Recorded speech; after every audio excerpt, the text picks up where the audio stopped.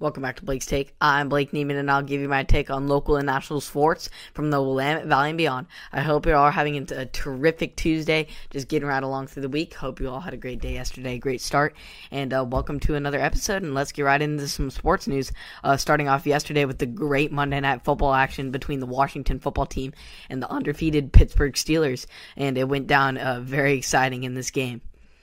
It was a slow start for both teams, but the Steelers, then in the second, Big Ben would connect with Anthony Johnson to get things started. Later in that quarter, Big Ben would connect with James Washington, who would make his way around defenders and into the end zone for the 60-yard score to go up 14-0. Washington would then get on the board as time expired in the half with a field goal. Then Washington would get things started rolling in to the start of the second half with Peyton Barber punching it in on the goal line to make it a one-score game. At the start of the fourth, Alex Smith would connect with a wide-open Logan Thomas to tie this game up 17 apiece and really give the Steelers a run for their money in this game. Washington would then take their first lead of this game with a field goal with just 2 minutes remaining to really put some scare in the Steelers. The Steelers would try and make something happen late in this game, but would ultimately get shut down by the Washington defense, who would bat down the ball and would pick it off to seal the deal in this game. So Washington gets the 20-17 upset over the Steelers, previously unbeaten, and the Steelers were just trying to get a win in this game and remain undefeated. Looked good at the start, but ended up losing this game, and very unfortunate for the Steelers. But I mean, I personally saw this coming after their performance against the Ravens last week. They did not connect last week. They did not just have that chemistry that they were normally having, and they have had a pretty soft schedule all season. So we could have seen this coming, but I didn't see it coming from the Washington football team, so great win, upset for them, and we'll see how the Steelers try and bounce back from this next week. As far as NBA, with the 2020-21 season, NBA calendar officially starts, and it's right around the corner, starting on December 23rd, and extending through the new holiday season and into next year in 2021. So let's get a rundown of the early schedule, and make sure you mark your calendars for what's happening. The broadcast schedule starts on Wednesday, December 23rd, with the Warriors versus the Nets on ESPN at 5 o'clock, 2 o'clock actually. Then on the same night, at 5 p.m., the Clippers will play the Lakers at 5 p.m. Then on Thursday, the 24th, the Bucks will play the Celtics at 2:30. And then on that same day, the Mavericks will play the Suns at 5:30 on ESPN. All these games will be on ESPN. So those are just the few games that will lead up before Christmas, so I was just making sure you guys mark your calendars for those. It's very early, but it's always to get a good head and get excited for this lots of basketball action that we've had during quarantine, and it's going to get started right around the corner, coming up very, very soon, within 2 weeks. So make sure you mark your calendars for that. As far as local sports, we had a bballdreams.com. They released their rankings for the top 10 boys basketball team and girls, but mainly paid attention to the boys basketball team today and their rankings. So they released a lot out of statement and a pretty interesting take on the Philomath boys basketball team.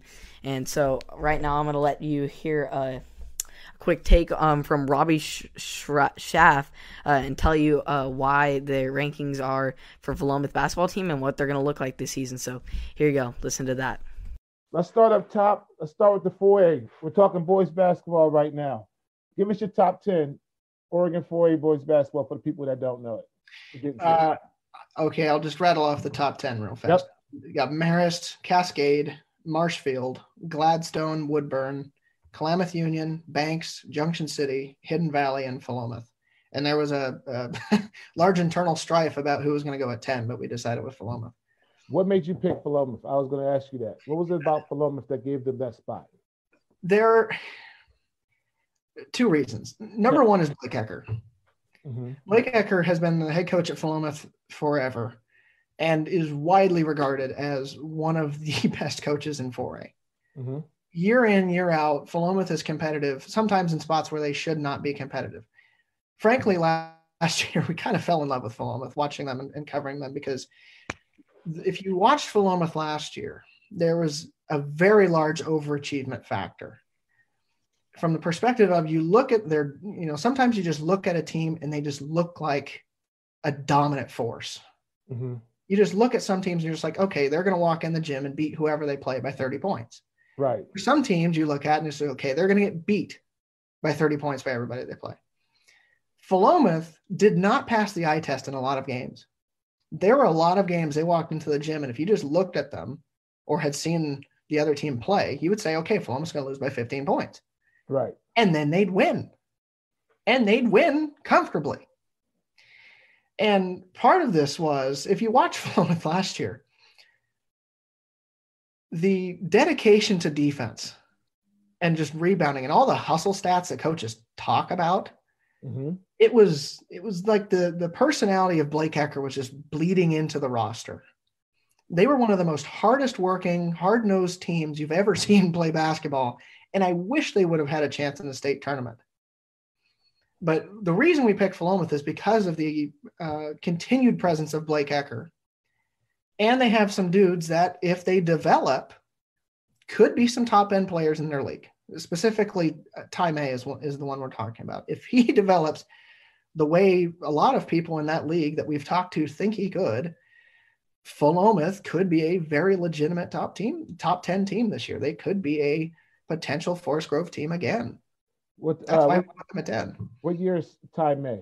What grade is he in? Oh goodness, I believe this year he is a junior. Junior, gotcha. I know he's not a senior. Right. Oh, okay. That's good. Okay, so very interesting take. I mean, I love the take. I love the support that Robbie had. I appreciate his support for the Philomath program, Blake Ecker, and all the stars and upcoming players that we have in our program. I appreciate his take on our hard work ethic, because that is what Philomath is all about, the defense, the work, the grit. And I appreciate just everything, the compliments of our coach, Blake Ecker, and the coaching staff, and our success and our underdog status that we come out and we play hard. I appreciate all those statements. Don't get me wrong. Appreciate all the support from him. But he said such good statements, yet we are ranked at 10. I felt it was very unfair that Marist gets the 1 seed. They were going 1 seed into the tournament this upcoming season, and we were number 2. How did they can stay at number 1 in the preseason rankings and we fall down to number 10? Those just don't line up. I mean, we lost some seniors, but I mean, we filled them back up. Like this year, like they're not accounting for Chase Beardsley, Cole Beardsley. We got some key players coming up, and we still have Mike Lundy, freaking all-league player, and it's just very interesting. I don't know. I mean, it's an interesting take for me, but he didn't contradict why we are number 10 instead of number 2, number 1. I mean, we have some strong talent on this Philomath High School basketball team, and and they definitely gave a good take on Ty May. They said he's a junior. This man is still a sophomore. Don't forget that. He's still a sophomore, so we still have lots of potential for this Philomath basketball team, and I'm pretty sure these rankings are going to change. So, hope you enjoyed that take from him, and this is just my personal opinion on what Philomath basketball is going to look like, and I think we're going to end up being ranked a lot higher than number 10. So expect great things from this Philomath basketball team come May and June. I expect great things. So thank you for tuning in to another episode of Blake's Take. I appreciate the support, Apple Podcasts, Spotify, and or YouTube. And I'll see you all tomorrow. Happy Tuesday.